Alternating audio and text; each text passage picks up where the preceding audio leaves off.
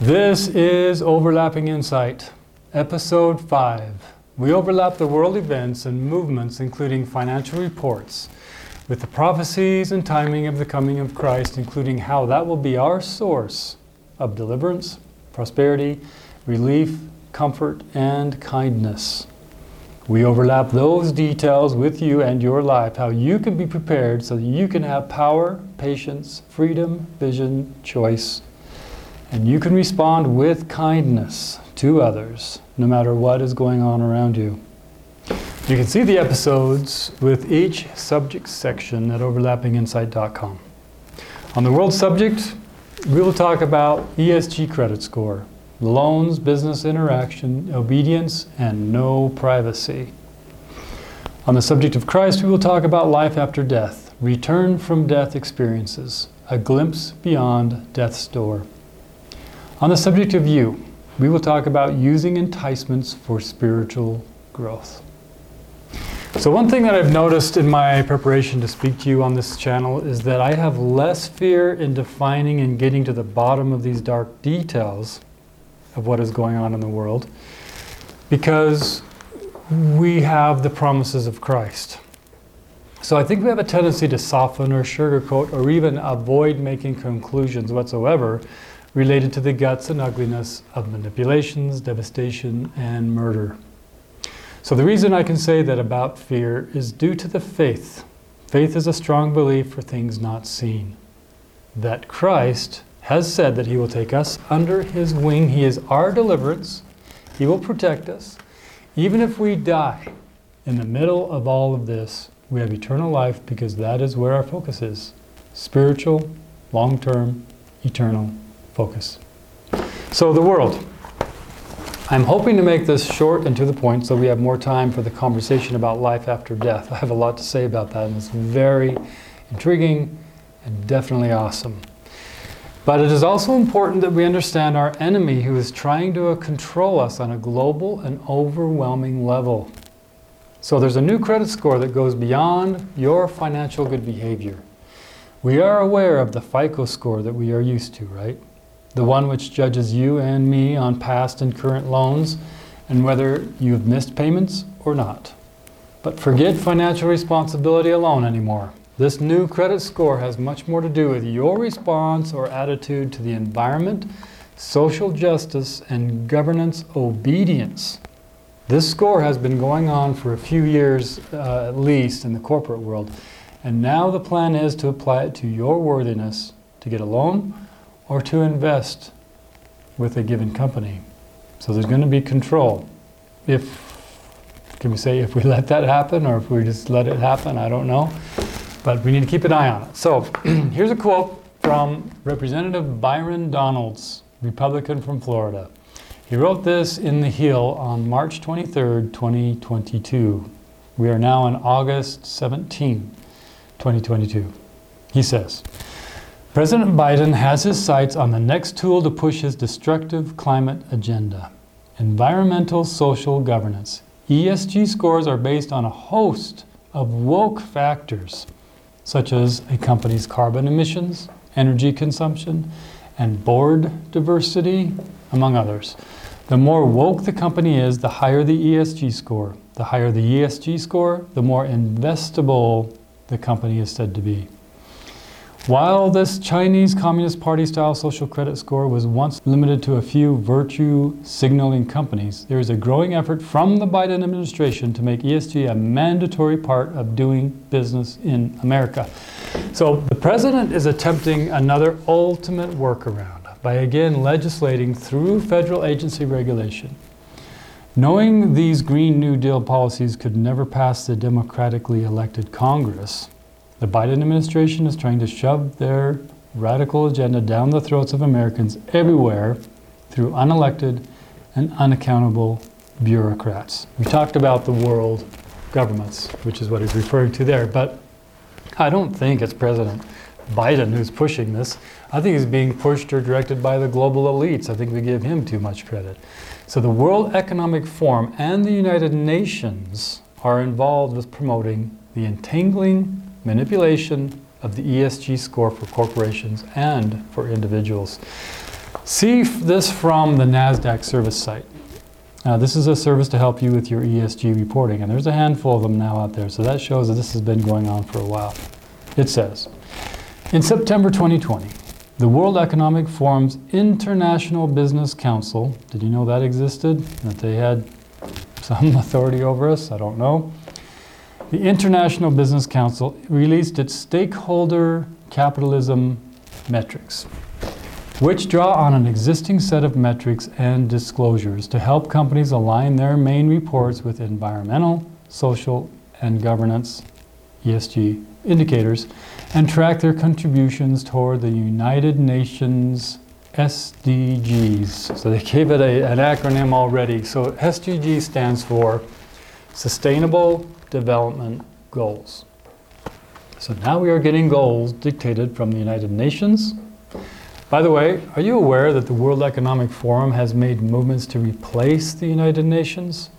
So it is not just a forum where conversations take place, as the name might innocently infer. This is a movement to create a world government, if not take world government to new heights and depths. In other words, the world government is formed and nations are following it. So this is enlightening from Andy Puzder. He's a senior fellow from the School of Public Policy from Pepperdine University so he's doing this for Prager University, an online system that you can hear these talks from. So let's start with his conclusion and then go back to his more detailed explanation. So if somebody tries to sell you on environmental, social, and governance investing, hold on tight to your wallet and to your values. ESG is coming for both. Now he explains that the focus goes from influencing your investment decisions away from making a profit, ironically, to other priorities. See this video. Why do millions of people invest in retirement accounts? Well, the answer is obvious: to have money to live on when you're no longer working. The best way for those accounts to grow is to invest in companies that make a profit. Less profit for those companies means less money for retirement. That might seem like common sense, but it's becoming less common, thanks to a new investment strategy called ESG. ESG stands for Environmental, Social, and Governance. If you're wondering what that means, you're not alone. Generally, it means that a company's first concern should no longer be how much money it makes, but rather how much social good it does. In other words, get woke or get shamed. If you're an oil company, for example, you're out of luck, because by the nature of your business, it's assumed you're destroying the planet. Never mind that you're powering homes and hospitals, that doesn't count. In fact, if you're a company just trying to make a profit, you're the problem. ESG proponent Klaus Schwab, chairman of the World Economic Forum, puts it this way: we can't continue with an economic system driven by selfish values, such as short-term profit. The message is clear. We need ESG to save us from ourselves. Really? The pursuit of profits has fueled many of mankind's greatest innovations and greatest companies. Do you remember our conversation in episode 2 about the World Economic Forum that is bringing together the rich corporation leaders with the public leaders of all nations to track your carbon footprint, create a global digital currency, also a serious tracking method? So see also episode 4 of this channel for that digital currency conversation.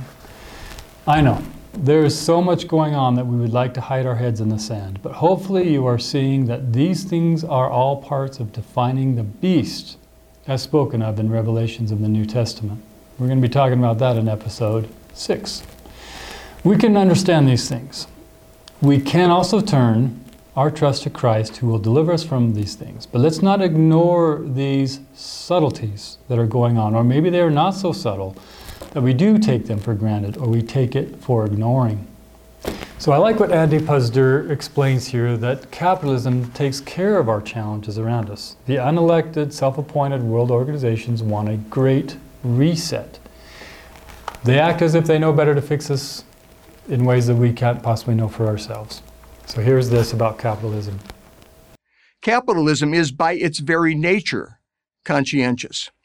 It turns out then that profit isn't selfish. It motivates us to contribute our talents to help others. ESG threatens this system By denigrating profit, it lessens the incentive and the means to do good. Without profits, companies won't have the capital to provide jobs, pay investors, or fund innovation. But that's the world ESG wants you to live in, a world where profit takes second place to a preoccupation with income inequality, race and gender sensitivity, and climate alarmism. This is a great explanation then about what they're doing. There are two reasons. So in this next video, there are two reasons Puzzler points out why they're doing this. So if ESG endangers profits, offers no clear metric for success, and is a mediocre investment, why is it even a thing? Well, for two main reasons. First, ESG allows people like Larry Fink, CEO of BlackRock, the world's largest investment company, to feel good about themselves. It's a get-out-of-jail-free card for guilty billionaires. They preen in the New York Times, and the rest of us are stuck with the bill. And second, it's about control. ESG enables an enlightened elite to tell everyone else how to run their companies. Submit to ESG or you won't get that loan or that investment, whether or not it's good for your bottom line and your shareholders. He points out that BlackRock, under the direction of the CEO Larry Fink, for example, wants control. Keep in mind, or maybe this is new information for you, is that BlackRock is one of a handful of the largest investment companies that own such a large percentage of so many industries that they can trigger a supply chain problem. They can buy up homes in order to keep them out of the hands of the people. So if we're suspecting that there are all these things being orchestrated today to cause these problems that we will be brought to our knees, that we'll finally obey, these are all good evidences. So are you aware of the World Economic Forum's plans for everyone to own nothing and to be happy? They want you to be renting, not owning. ESG is a significantly strong player in the control. Control needs monitoring. Once they know which side you are on, you will have privileges or not. They can control your movements, not just physically in travel, but in your financial movements with your mortgage, business, and any other loan or privileged approval. Not good. So here's a perfect example of selection. Check out this video. Now, here's the kicker. Despite all the good it does for the environment, Tesla has a poor ESG rating. And if that's not crazy enough for you, the controversial oil giant ExxonMobil was listed in the top 10 for ESG companies this year, while Elon's Tesla was straight up kicked out of the list. Elon took to Twitter to express his frustration with the news that his company had dropped out of the S&P 500 ESG index. ESG is a scam. It has been weaponized by phony social justice warriors, he wrote. Elon also shared memes ridiculing the inclusion of 6 oil companies onto the index and claiming that a good ESG score equates to a company's compliance with the leftist agenda. Certain sectors have questioned the concept of ESG, mostly because it allows companies and investors to escape prosecution for socially irresponsible activities or investments. According to Bloomberg, the world's largest ESG-focused exchange-traded fund has nearly 3.1% of its assets invested in the oil and gas sector, the same sector that is speeding up the climate crisis. The UN may have introduced ESG ratings, but today, the World Economic Forum is one of ESG's biggest supporters. The World Economic Forum, or WEF, is an international organization based in Geneva, Switzerland, that brings together political and business leaders each year to discuss major issues affecting the global economy. So yes, I saw the related news report just the other day that Tesla was taken off one of the stock exchanges due to the ESG score. Well, they didn't admit that it was the ESG score, but we know that that's why it was done. So this is recent. Here's a clip of Glenn Beck in small talk of the big talk on the Pat Gray Show. Let's conclude with this since he states it so directly with some good explanation. So, it is a system that... And it's in place right now. Oh, yeah. Right? So if you have a, any kind of 401k where you're investing in an index or anything else, you probably will go to your website,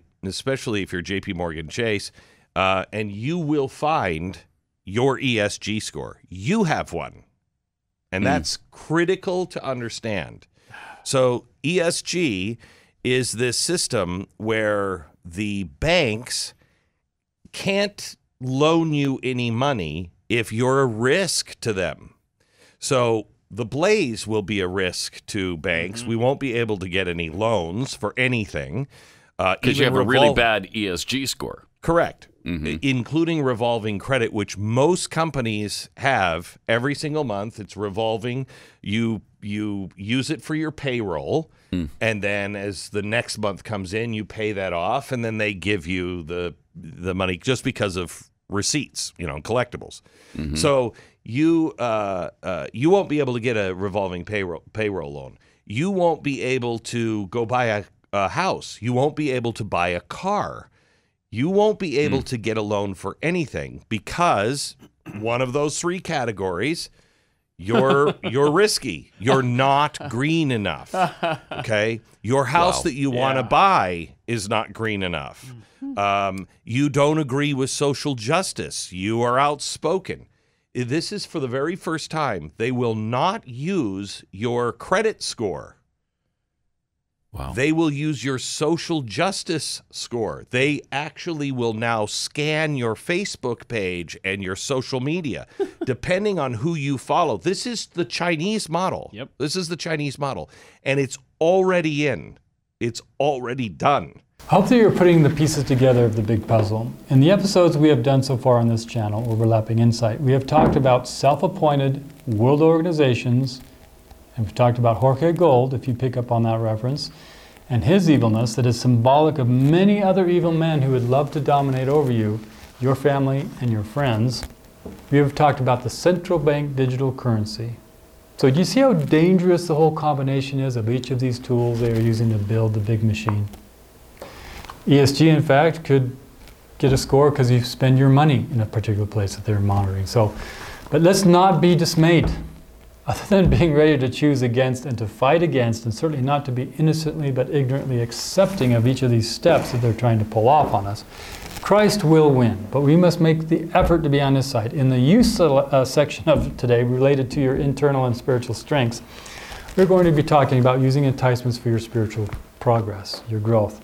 That infers that we need to be working at staying awake and spiritually focused. We will be okay if we're on the Christ side. Let's not ignore him, and certainly we must not fight up against him. He is trying to get our attention by letting the divisions happen. He needs to know who is on which side. Gone are the days that we can walk in between. Like the Karate Kid master says, walk on left, okay. Walk on right, okay. Walk in the middle, get squished like grape. But even so, we must be walking on the right side of the road. That is Christ's side. So, let's take the welcomed change to speak of the topic of Christ. Life after death, return from death experience, a glimpse beyond death's door. So the common reference is near-death experience, but I think that return from death is much more fitting. The people had died, their spirits were separated from their bodies, they saw and felt as a liberated spirit feels in its glorious light. And those interactions that we are going to talk about here is what they will be experiencing. So this is very intriguing and very inspiring.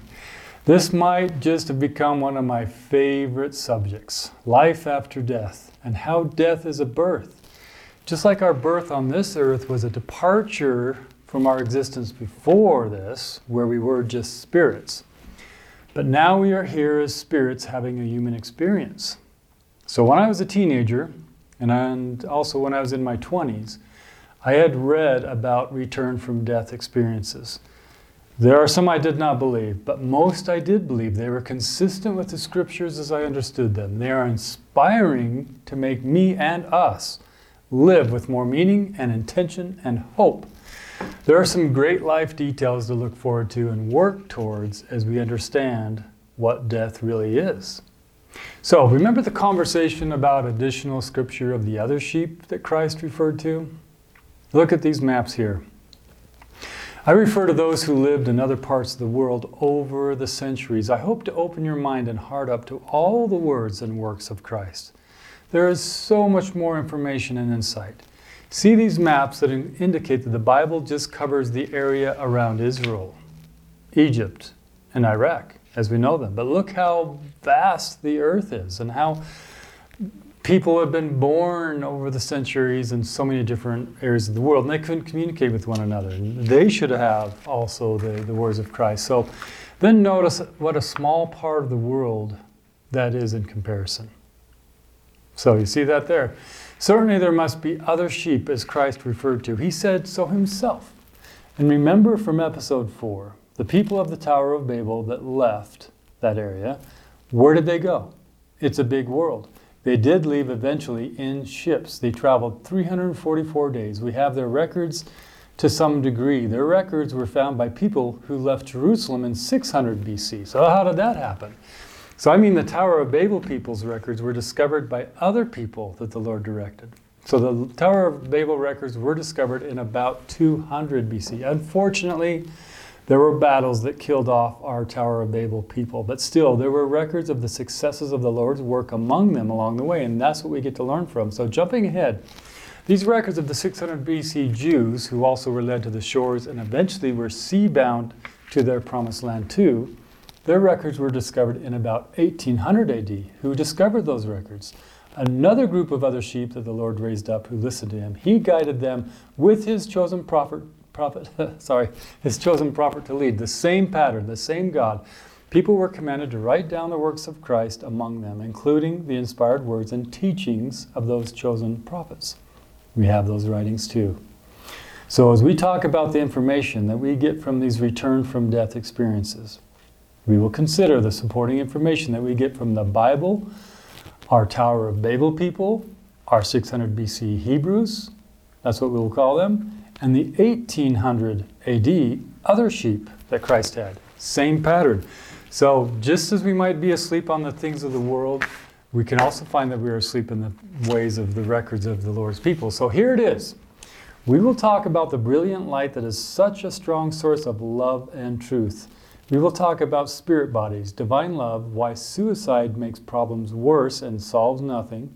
We will talk about the scenery that these people describe, progress of the souls there, and the life review and why death is a mercy after doing all that you can in faithfulness. And we're talking about those who had these return from death experiences. So if it isn't obvious yet, I will tell you, life continues after death. It is entertaining to hear how these people that experienced death were surprised that they were still alive. So let's get right into it right here. Let's consider this one. This comes from The Return from Silence, page 162. So this is a book about a return from death experience. One experience illustrates, to my surprise, I found that I still had hands and feet and a body, for I had always regarded the soul as something without shape and void. In those days, I had read no spiritualistic books. He's talking about when he lived before his death experience. He's read none of these spiritualistic books on after-death conditions, and to find that though I was dead, I still had form. That was so new to me. That's interesting, isn't it? So that comes from a book called The Return from Silence, as I mentioned, and this comes from Emanuel Swedenborg from a book entitled Heaven and Hell. So this is page 70. I can insist that angels are completely people in form. They do have faces, eyes, ears, chest, arms, hands, and feet. They do see each other, hear each other, and talk with each other. In short, nothing proper to man, whatever, is missing, except that they are not clothed with the material body. So isn't that interesting? So Dr. George Ritchie, in his own extensive return from death experience, recounted in his book, Return from Tomorrow, stated that he did not recognize the body in the bed he had just left. And I quote, "Someone was lying in that bed. I took a step closer. He was quite a young man with short brown hair, lying very still. But the thing was impossible. I myself had just gotten out of that bed. For a moment I wrestled with the mystery of it." So isn't that hilarious that he had that experience? So once Ritchie recognized his body and realized that he might be dead, he was incredulous that he would exist apart from it. So he says again, "But I wasn't dead. How could I be dead and still be awake? Thinking, experiencing. Death was different. Death was, I don't know, blanking out, nothingness. I was me, wide awake, only without a physical body to function in." So that's page 47 to 48. Now let's talk about the light. This is interesting, and I quote, "Another capacity of the spirit body is its ability to behold the brilliant light of the spirit realms, which would blind the human eye. The return from death experiencers seem to be introduced into this light in various ways. Many enter and are effortlessly transported at high speed to what they describe as a tunnel with the light at the end of it. Some seem to float in a calm, restful, and peaceful blackness for a time, or among the stars and planets, and then are drawn overpoweringly toward a pinpoint of light which grows until it engulfs them. Others may perceive the light surrounding them as soon as they leave their mortal body and immediately find themselves in the realms of the spirit." So, as we talk about these things, you have every right to have the Spirit guide you to testify of the truth of these things. I think Heavenly Father wants us to know about this. So here's another quote. Dr. George Ritchie offered a similar observation. "The light continued to increase in intensity until it seemed to be equal to 1,000,000 welders' lights. I knew if I had been seeing through my human eyes instead of those of my spiritual body, I would have been blinded." That comes from a book called My Life After Dying, page 16. But what is most significant is the feeling, the rich, deep, whelming feeling of love and knowledge that comes from that light. So keep in mind that this light is so bright, but the spirit, when you're in the spirit form, just maybe transfigured, and hopefully we'll talk here about Moses and how that happened for him too, that they're able to tolerate that bright light. So I think we're going to be learning more about this. So let's read this here. "I became aware of the most powerful, radiant, brilliant white light. I totally absorbed my consciousness. It shone through this glorious scene like the sun rising on the horizon through a veil which had suddenly opened. This magnificent light seemed to be pouring through a brilliant crystal. It seemed to radiate from the very center of the consciousness I was in and to shine out in every direction through the infinite expanse of the universe. I became aware that it was part of all living things and that at the same time all living things were part of it. I knew it was omnipotent, that it represented infinite divine love. It was as if my heart wanted to leap out of my body towards it. It was almost as though I had met my Maker. Even though the light seemed thousands and thousands of times stronger than the brightest sunlight, it did not bother my eyes. My only desire was to have more and more of it and to bathe in it forever." That comes from a book called Heading Toward Change, page 66. Here's another quote here. Dr. Carol Zaleski writes that the light radiates wisdom and compassion that floods the mind, expanding awareness until one seems to comprehend everything in a single gaze. She then offers this exhilarating account from a woman who nearly died in childbirth and then returned to life. It was a dynamic light, not like a spotlight. It was an incredible energy, a light you wouldn't believe. I almost floated in it. I was feeding my consciousness feelings of unconditional love, complete safety, and complete total perfection. It just poured into you. My consciousness was going out and getting larger and taking in more. I expanded and more came in. It was such rapture, such bliss. And then a piece of knowledge came in. It was that I was immortal, indestructible. I cannot be hurt, cannot be lost. We don't have anything to worry about. And that the world is perfect. Everything that happens is part of a perfect plan. I don't understand this part now, but I still know it's true. That comes from Otherworld Journeys, page 124 to 125. So I need to stop here to emphasize that we need to avoid any temptation to think that if we commit suicide, that we can have this and escape our problems here. But let me tell you, the experience of those who did commit suicide but returned back to life after their experience was not good. So, in this book, Glimpses Beyond Death's Door, page 224 to 225, it quotes this.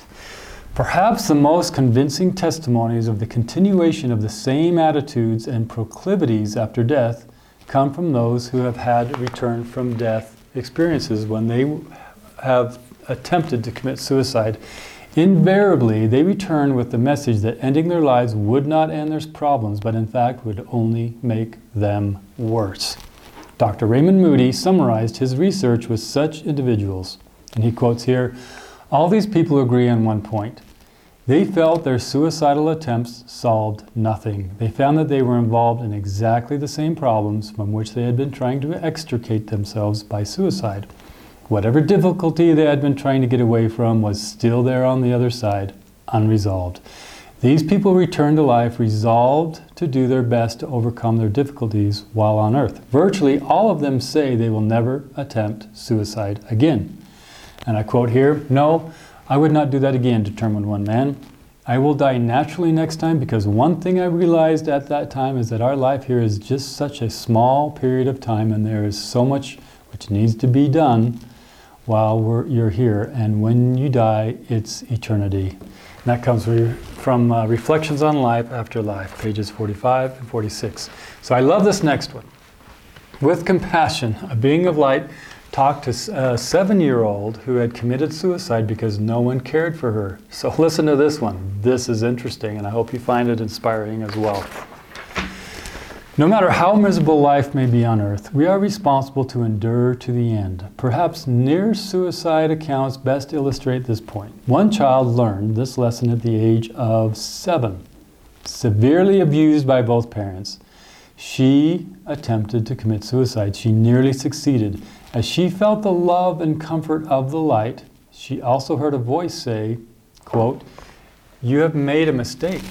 Your life is not yours to take. You must go back." She protested and said, "No one cares about me." The answer that followed shocked her, as it should us as well. "You're right. No one on this planet cares about you, including your parents. It is your job to care for yourself." Isn't that profound? So I hope you find that as inspiring as I do. This life is short. Let's be faithful. Let's endure to the end. And knowing more about the life after death ought to give us greater faith and patience. Let's lean on the Lord. It was His love that led Him to take our sins on Himself if we will follow Him. And it is His resurrection which gives Him power to resurrect us. Let's believe Christ and His promises. Let's believe in Christ. There are more examples. Page 252 of Glimpses Beyond Death's Door. Another child who tried to kill himself at 11 years of age received a similar response. Quote, "He, the light, was kind but not very sympathetic. He said, 'Well, you'll just have to stick around and see what you can do with your life.'" That comes from a book called Closer to the Light, page 159 through 161. A third girl who attempted suicide as a teenager was also taught, as we are, that the body is a temple.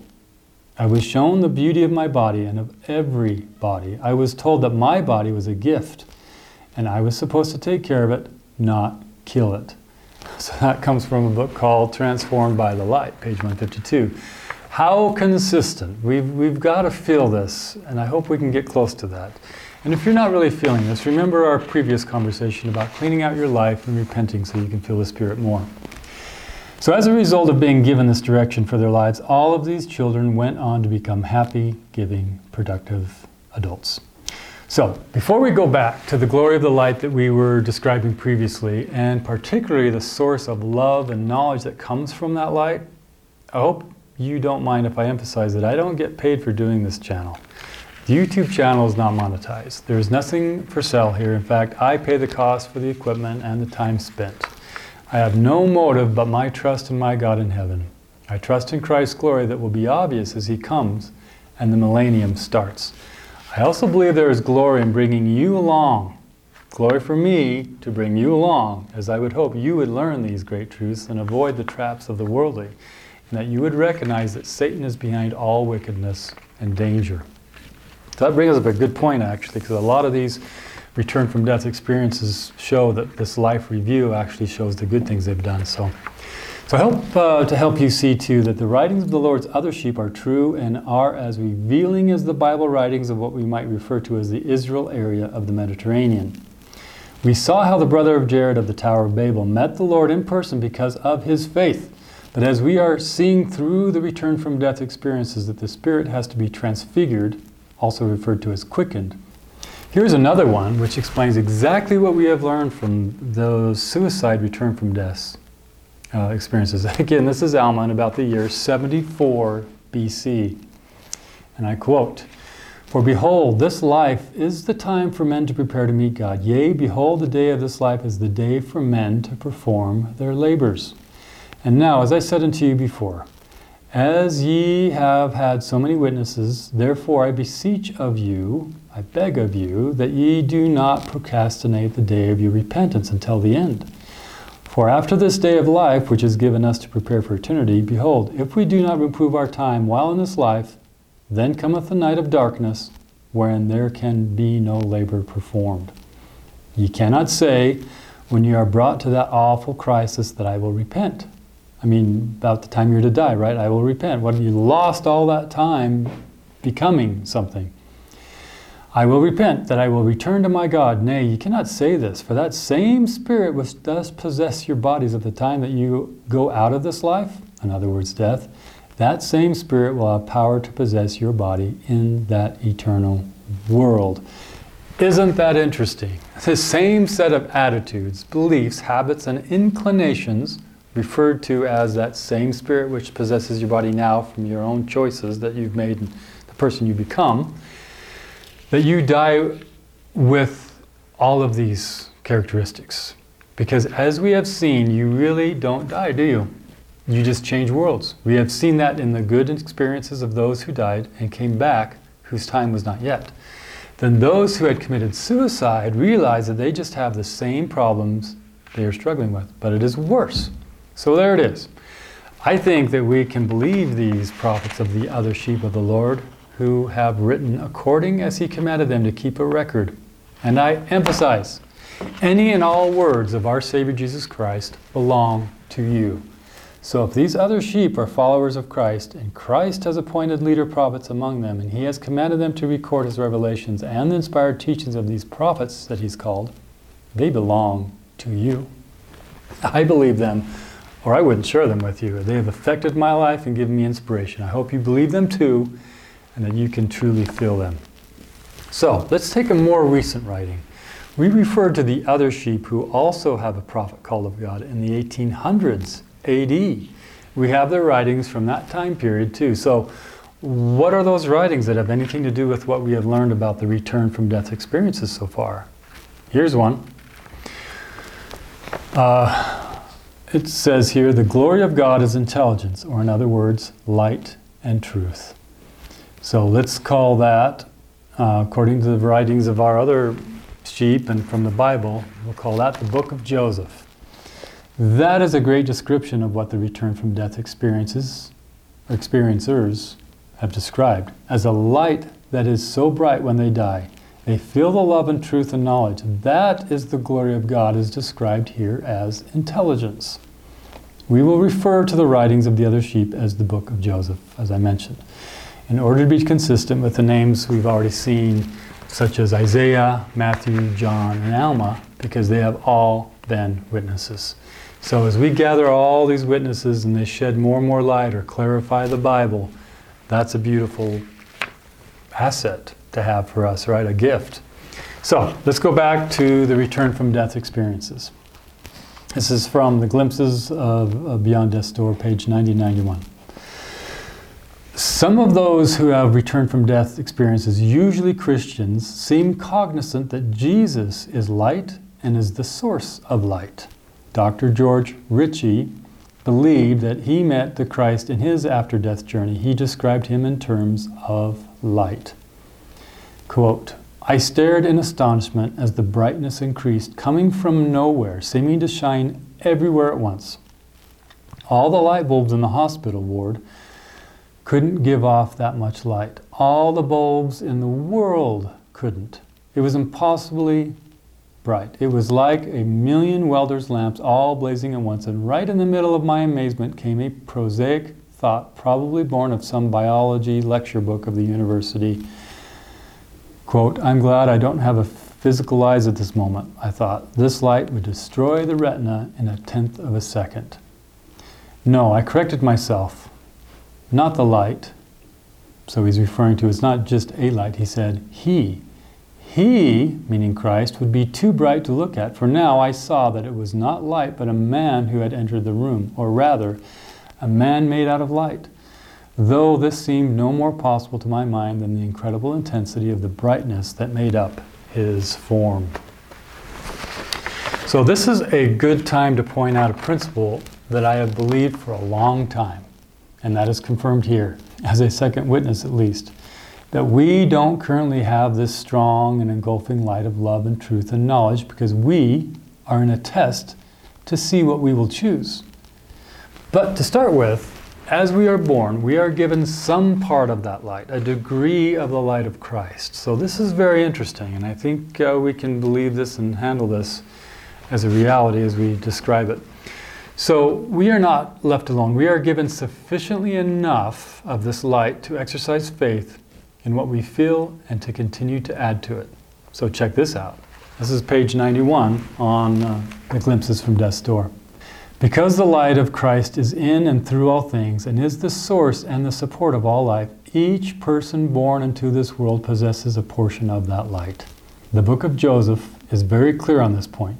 Quote, "And I am the true light that lighteth every man that cometh into the world."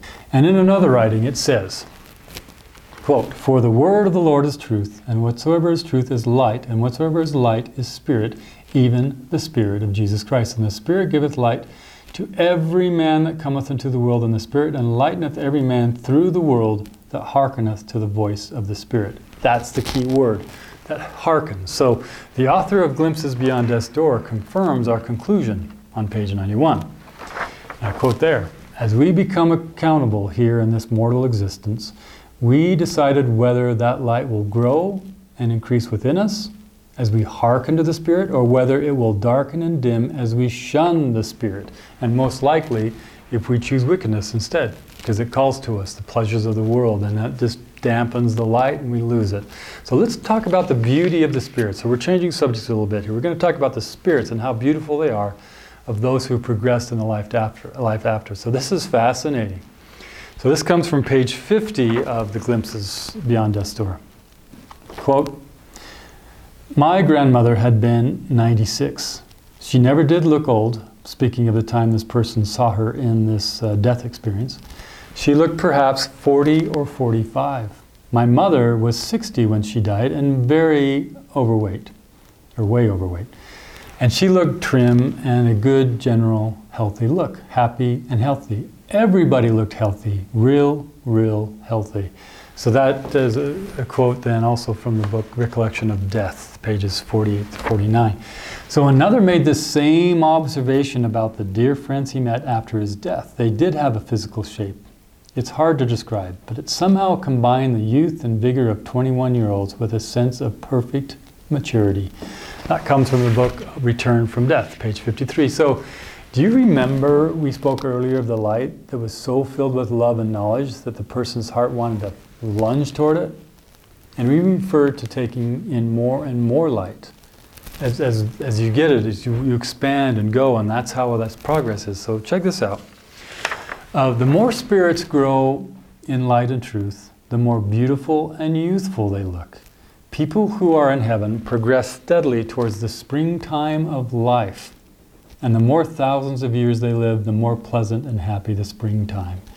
This goes on forever, with the increase keeping pace with the growth and the level of their love, charity, and faith.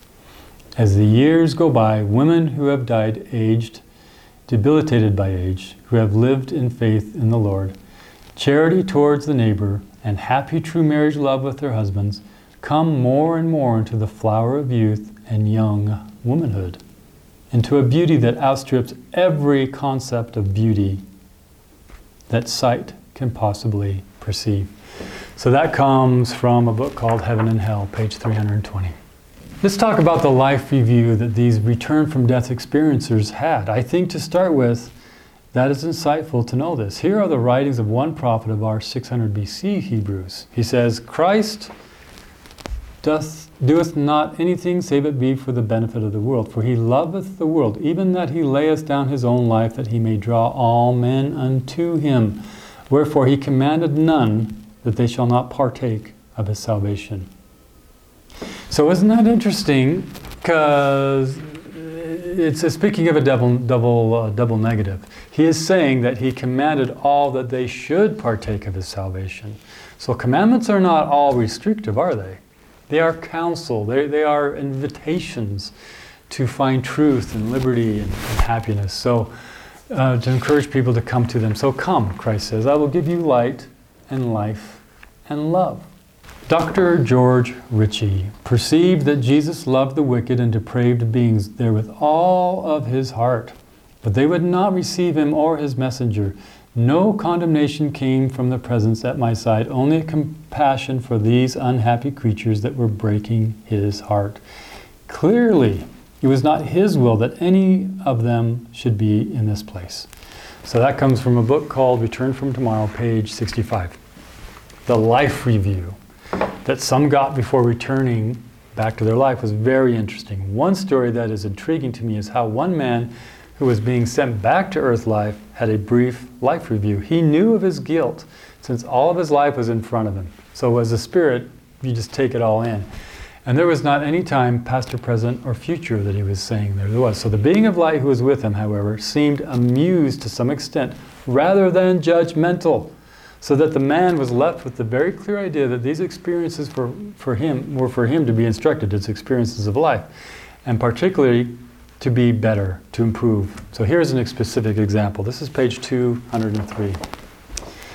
The light showed me different things I had done, things that weren't very nice, like hurting people's feelings, and things that I could and should have done, things that I could have done nicer, couldn't been nicer to more people, helped more people, that type of thing. It was concerned with how I related to other people. Did I care enough? Did I help enough? To care and to take care of other people seemed to be a primary function. And yet I didn't feel that it was showing me these things to condemn me. It was more or less for the purpose of understanding. So page 205. The small positive actions also carry great weight. Professor Howard Storm said he found the hypocrisy revealed by his life review nauseating to watch because of the selfish life he had lived, but found a few moments of redemption. Got to see, he relates, when my sister had a bad night one night, how I went into her bedroom and put my arms around her. I didn't say anything, I just lay there with my arms around her. As it turned out, that experience is one of the biggest triumphs of my life. It comes from a book called Glimpses of Eternity, page 261. So I find that very interesting. So we shouldn't be so fearful. First of all, we're going to learn from our bad things we've done, certainly feel bad, but also have some recognition of what we've done good. So, more specifically, those who enjoy this instructive encounter learn that it is the small, seemingly insignificant acts that are important and not the great public achievements and awards. So do you remember how the Savior responded when someone asked him during his life on earth, what was the greatest or first commandment? That's Mark 12:30 through 31. And thou shalt love the Lord thy God with all thy heart, and with all thy soul, and with all thy mind, and with all thy strength. This is the first commandment. Wow, all your heart, soul, mind, and strength. And the second is like, namely this, thou shalt love thy neighbor as thyself. There is none other commandment greater than these. So isn't it interesting that that bright light of such love and strength that all of these people that experience these return from death moments emphasize the love. Swedenborg, who we've talked about before on page 110, offer this insightful assertion. The reason why the Lord's divine in heaven is love is that love is the vessel of everything heavenly. That is, of peace, intelligence, wisdom, and happiness. For love accepts any and all things suitable to it. It wants them, seeks them out, and soaks them in gladly, so to speak, from a desire constantly to be enriched and fulfilled with them. We can see then that love emanating from the Lord is the vessel of heaven and of everything there. That comes from the book Heaven and Hell, pages 36 or 38 through 39. Also of the time or the lack of it, and progress of the soul, and why death is a mercy after doing all that you can in faithfulness. Death is a mercy. So on page 120 to 121 it says, I was in a field, and it had high golden grass that was very soft, so bright. The grass swayed, it was very peaceful, very quiet. The grass was so outstandingly beautiful that I will never forget it. Life at Death, page 61. Another one. Everything was very defined on the one hand, but it also had a blending with everything else. The flowers and the flower buds were all like precious stone, rubies and diamonds and sapphires. One that I remember in particular had a yellow color to it, and yet I would relate it to a diamond. All these things were just around flowers. The flowers looked like tulips, and they had the fragrance of roses, strong fragrance of roses. That comes from Heading Toward Omega, page 73. This light did not cast a shadow, which I realized when I cupped my hands tightly together and the palm side was just as light as the back side. There were no sounds of motors or discord or commotions. No sound but the songs of birds and the sounds, yes, sounds of flowers blooming, transformed by the light, page 82. Another one. We were on an island overlooking a wooded rocky bay. The waters were bright with a living quality I had never seen in years of recreational boating. The trees were magnificent, each outlined in its own light. The mountains in the background were stately and calm, each with an indescribable aura. It comes from a book called Journal of Near-Death Studies. So back on page 122 of Glimpses Beyond Death's Door. Just about every variety of scenery is mentioned in Return from Death accounts. Mountains, hills, meadows, woodlands, lakes, rivers, streams, waterfalls, all described as beautiful, peaceful, and in glorious hues. Flowers there seem to be active rather than passive parts of the landscape. Cattle, horses, sheep, and lions are mentioned as well. A few NDEers, as they call them for short, I guess, in that study group, near-death experiencers, saw buildings and cities as well as, or instead of, landscape. Like everything else in that realm, even the buildings were extraordinary. Page 123. I have seen palaces of heaven, so noble as to defy description. The higher parts glowed as if they were made of pure gold, the lower as though made of precious gems. Each palace was more splendid than the last. Inside, the same. The rooms were decorated with accessories such that words and art fail to describe them. Outside, there were parks where everything likewise glowed, with here and there leaves gleaming like silver and fruit like gold. The flowers in their plots formed virtual rainbows. Comes from a book, Heaven and Hell, pages 141 and 142. So about the progress that goes on the other side that we call death. These are the revealing words of an 1800 AD prophet. Knowledge saves a man, and in the world of spirits no man can be exalted but by knowledge. So long as a man will not give heed to the commandments, he must abide without salvation. But when he consents to obey the gospel, whether here or in the world of spirits, he is saved.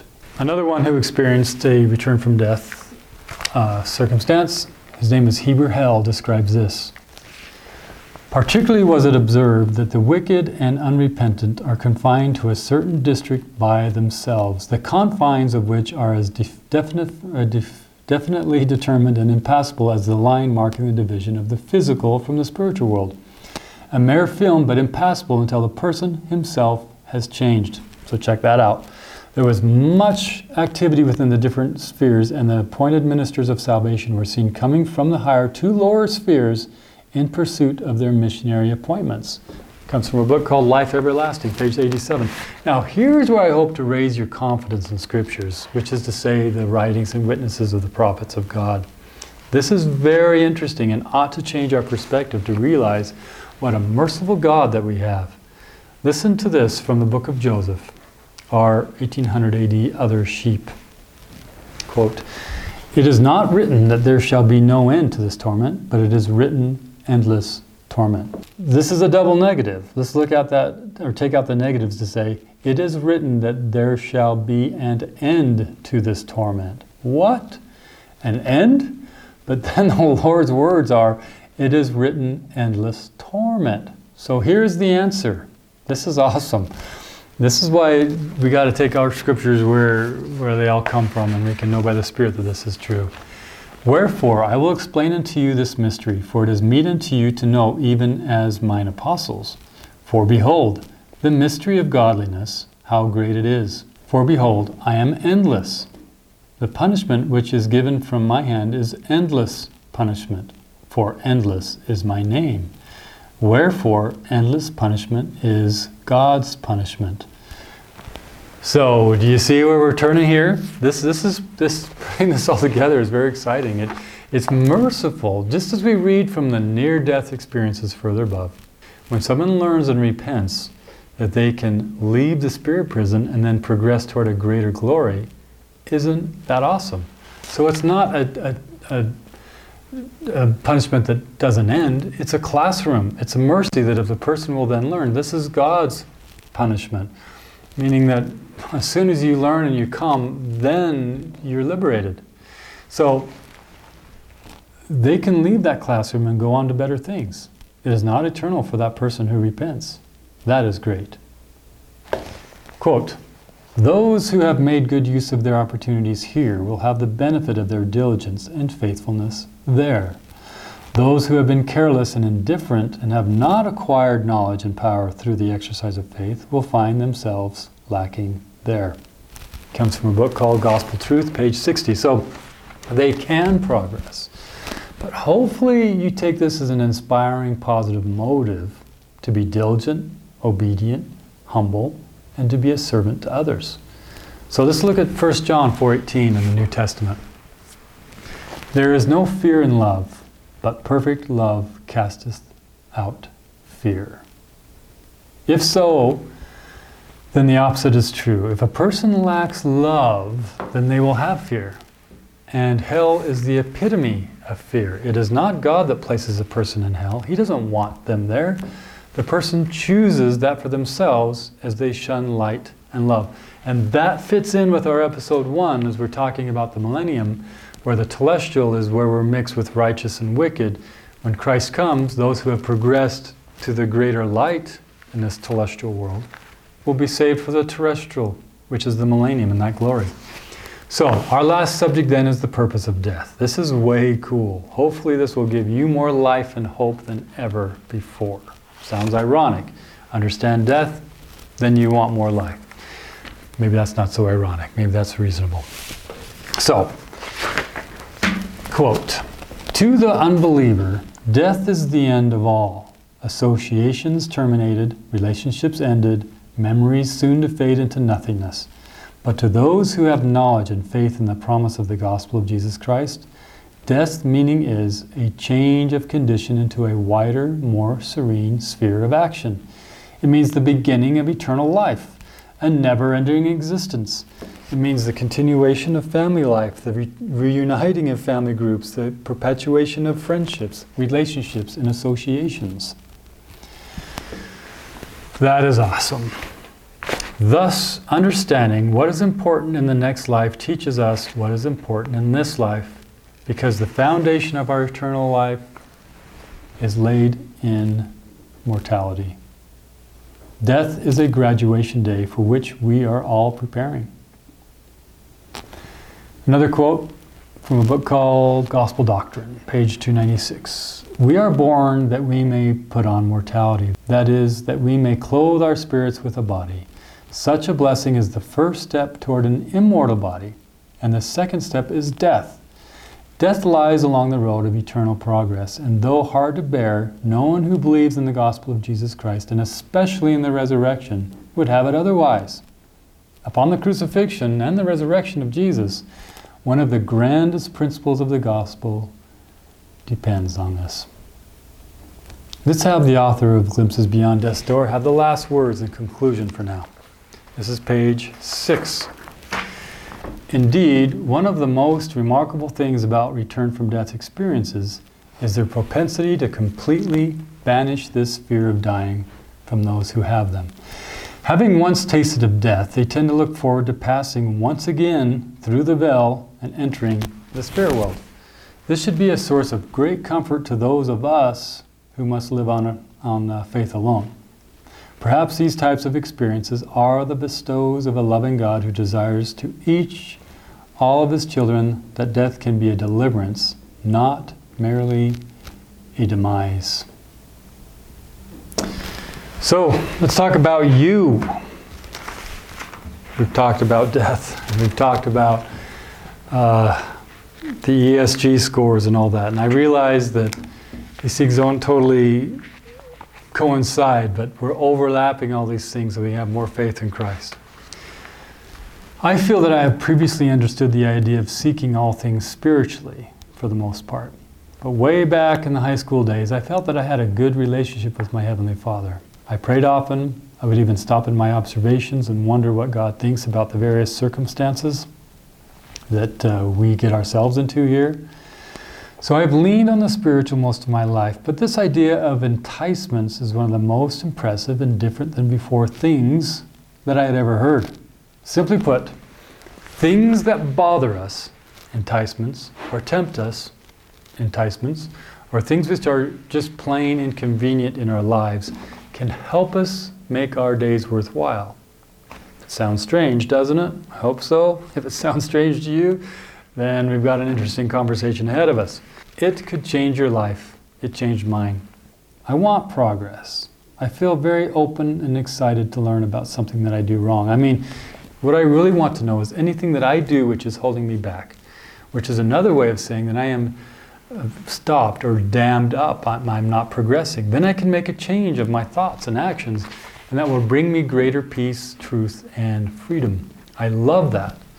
This statement by a prophet, "We live far beneath our privileges," may sound negative and uninviting to some, but it is exciting to me. Great, I say. What is it that I can do better?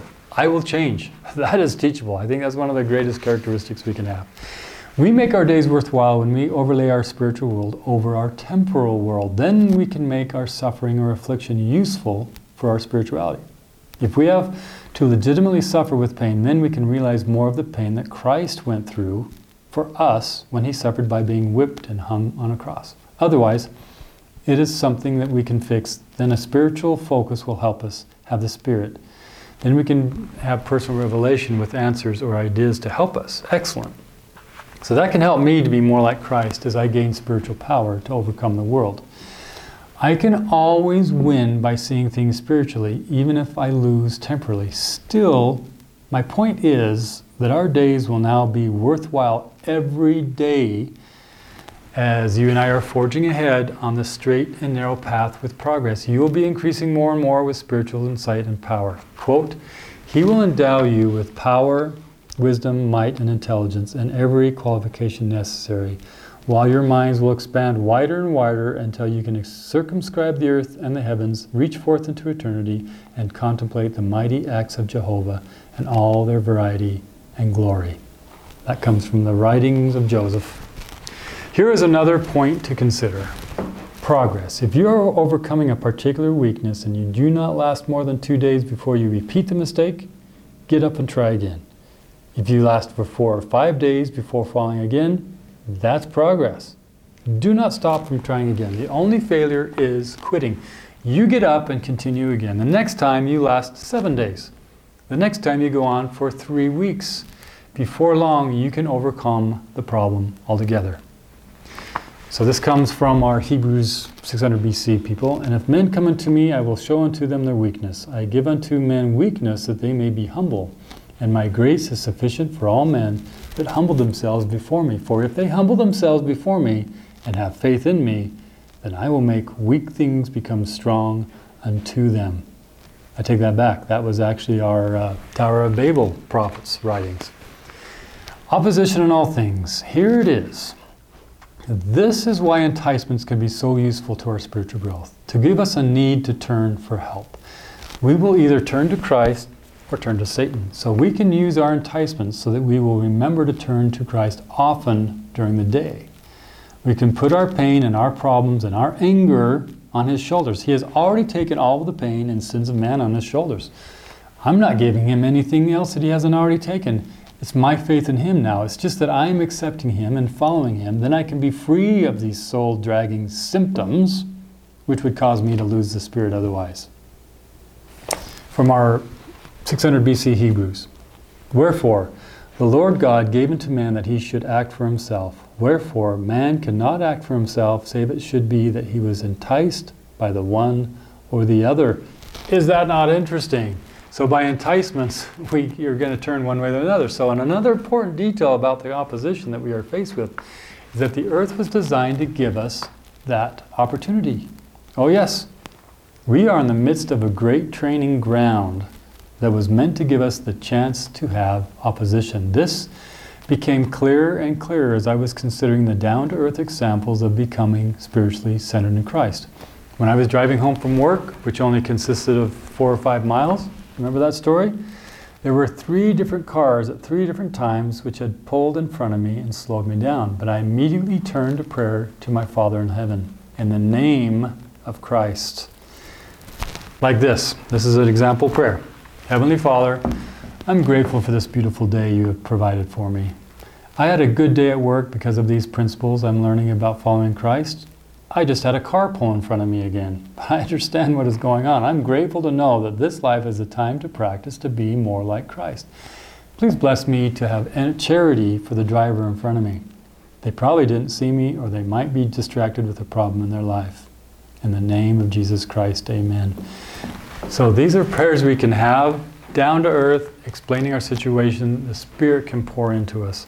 This is the beginning of the implementation of the gospel of Jesus Christ. I had known of the gospel through all my church-going days, but I just didn't always understand how to use these principles, particularly in these seemingly mundane inconveniences of everyday living. So now this was making more sense. I was less a victim, and I was starting to practice being more like Christ.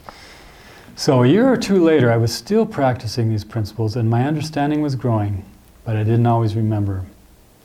So when I had finished a version of a software release for a client, I figured that I was done with the project manager who didn't seem to care for me much. He made my life miserable, and I was glad to have that over. Yet a couple of months went by when they called me again to do another update to the system. I really didn't know if I wanted to, but I needed the income. I told my wife about my struggle of not wanting to be involved with that project manager again. She says, "Did you pray for him?" And I said, "No." I responded slowly, but in my mind the answer was more fully like, "No, why would I want to do that? I hate the guy." But it was still a good reminder. Ultimately, maybe later that night or the next day, I did pray for him. And something very intriguing happened. As I was praying for him and his well-being, and I explained to my God in heaven that I was reluctant to take the project because of my feelings, for the opposition that he gave me so heavily, I had an outpouring of love for him. I really became concerned for him. And it seemed that I could certainly handle working with him again. So big turnaround. Interestingly enough, that same project manager was removed from his position. I don't know if he was fired, or if he looked down, or if he looked for work elsewhere, but that position seemed to be one of those that someone wouldn't want to give up, but that he did. He must have been fired. I don't know. I felt for him. I may have even prayed for him again that he would have some work that was good for him and that he would be taken care of. But it seemed clear to me that since I had learned my lesson to love him instead of despise him, that the obstacle was removed from before me so that I could get on with the work of that important project. If all things have their opposite, what is the opposite of a prayer to our Father in heaven? That would be a prayer to Satan. Have you ever considered yourself guilty of praying to Satan? How about something like this? If that son of mine doesn't do what I asked him to do, I'm going to get him good. And you have some rather hard feelings, hard talking, and some rough treatment in mind.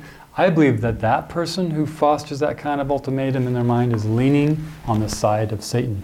What other ways do we think we actually turn to Satan in our moments of distress? I think that we might be in a state of denial if we think that a prayer is only Christ-sided. Watch your Satan prayers. So there was a young couple. Change the story here. There was a young couple who they were doing well financially. They were free and carefree. They had their first child who had just completed his first birthday. They seemed content, but they did not invite God into their lives. They knew of the option to seek after spiritual insight, but they chose against it. It tied up their Sundays. It was ridiculed by their friends. It seemed to get in the way of their life of travel and play and freedom. They leaned on the worldly things around them, which led them to vices of drinking and rudeness and dishonesty. On a tragic day, their car was hit with heavy impact on a fast intersection. Their young child was killed. The two of them were in recovery for some time. Their lives had been shattered. The child was the love of their life, but she was taken from them. They were humbled and distraught. They had a lot of time to think. At times they were angry, but in the end, they were meek. They looked for answers.